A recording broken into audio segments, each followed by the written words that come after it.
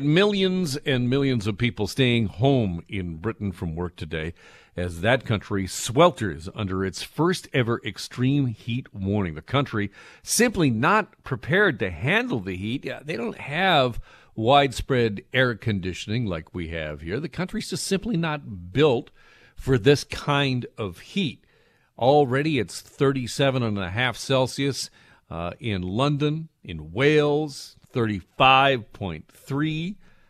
Britain's red heat alert will last through Tuesday, when it is expected the temperatures may crest the 40 degrees Celsius mark. Train companies now urging customers not to travel unless absolutely necessary. Why?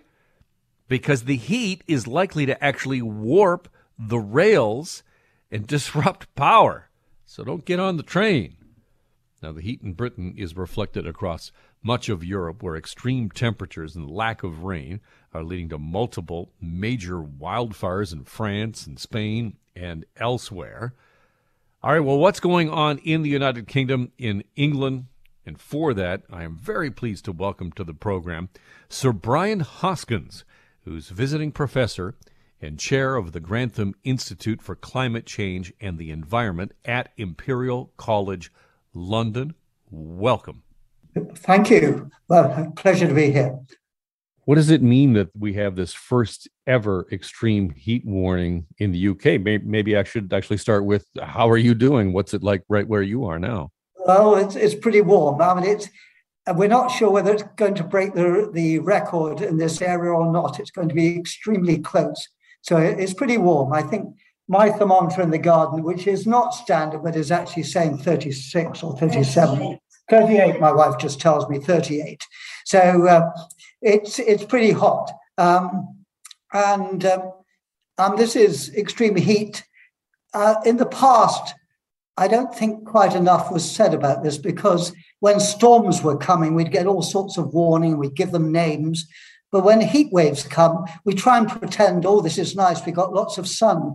But actually, a lot of elderly people in particular die in these sorts of conditions, and also wildfires, etc., are a problem, and everything just burning up. Even if they're not actually on fire, then all the crops and plants are in trouble, and animals. So everyone has to take notice of it. And these days, we do give a more extreme warning, and actually the temperatures are reaching levels that we just haven't seen before anyway. So we need to warn people about that, and that's what's happening. Give me a sense of what the infrastructure is like in the UK. I mean, here in the Toronto area, most places have air conditioning, but I guess that's not the case where you are. In England and in the UK in general, we try and pretend it never gets cold, and we're always amazed when it snows and we have real trouble. But we also pretend it doesn't get hot.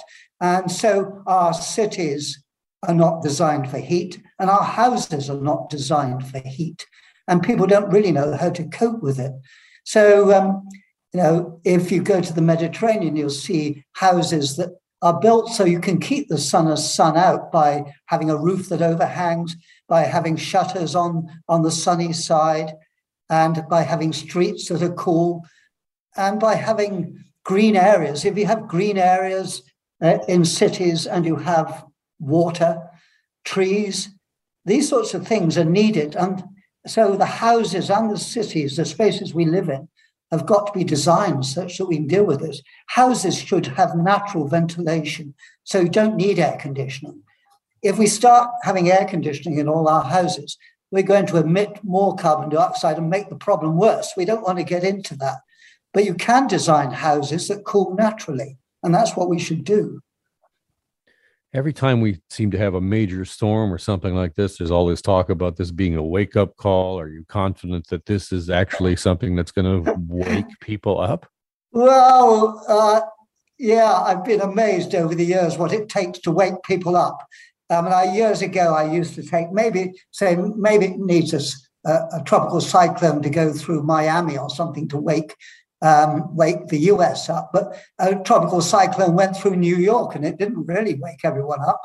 Yes, this should wake everyone up, but at the same time, we've got people jockeying to be next leader of the Conservative Party and our Prime Minister, and they're hardly mentioning climate change. At the same time, we're actually suffering this heat which we've never had before. So people seem to switch off from this when it matters.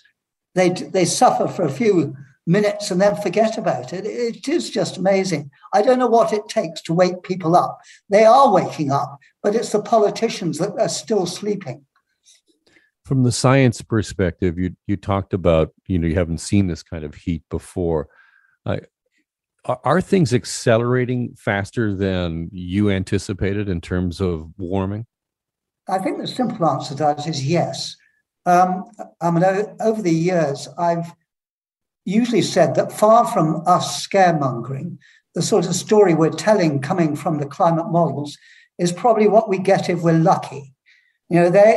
Those climate models tend to be rather not liking to change too much, and yet they actually show a climate that's changing. And the real world is a little bit more lively than that. So I've always worried that maybe the real world would actually show the extremes much quicker than the models were suggesting. And that looks as if it's what we're seeing. Around the world, the number of heat records around. At the same time, we've got these floods too. Australia is having incredible floods. I saw that China is suffering from floods at the moment. There's so many extremes around, and the warnings are there for everyone, including the politicians. And I've just got to be ever optimistic that people will take notice. And actually, it means that we will do what we need to do to tackle this climate problem. And that means both reducing our greenhouse gas emissions towards zero and actually adapting to the climate change that's inevitable. But we need to do both of those. I think that is my next question, is about optimism and where you find optimism, knowing what you know about human nature, knowing what you know about the science and what's happening. I'm wondering, where do you find optimism? I think we do have a challenge because we're used to having horizons in space which might extend from our family to our village, maybe our community, and in time out to beyond a few days to a year or so. We can put in a harvest for 1 year to look after the next. But actually the challenge here is to look and actually feel as a global community, and one that wants the human species to be still around by the end of the century. And are we able to do that? I am optimistic that the sort of things we're getting now will really make people take this on board and demand from their politicians that they don't just talk about it, that they act on it. The positive side too, which is another reason for optimism, is that most of the new jobs will be in the new technologies. We don't want to keep all the jobs in the old technologies. The new jobs, we have an industrial revolution going on here. And those who lead in this will be the leaders in that new industrial revolution. And, do you want your country, Canada, is Canada going to lead in that new industrial revolution? Or is it going to follow behind with its fossil fuels as long as it can sell them? And that's the sort of thing we're on. The UK, the same. What have we got? We've got a lot of wind. Okay. So we've used most of our fossil fuels. And anyway, they're pretty difficult to get now. And we're not a leader in that. And the old industrial revolution, well, we led on the first one. So we should be there for the new one, or else what are we going to do in the future? Are we going to leave it to China to lead in all these technologies and have all the jobs? I hope not.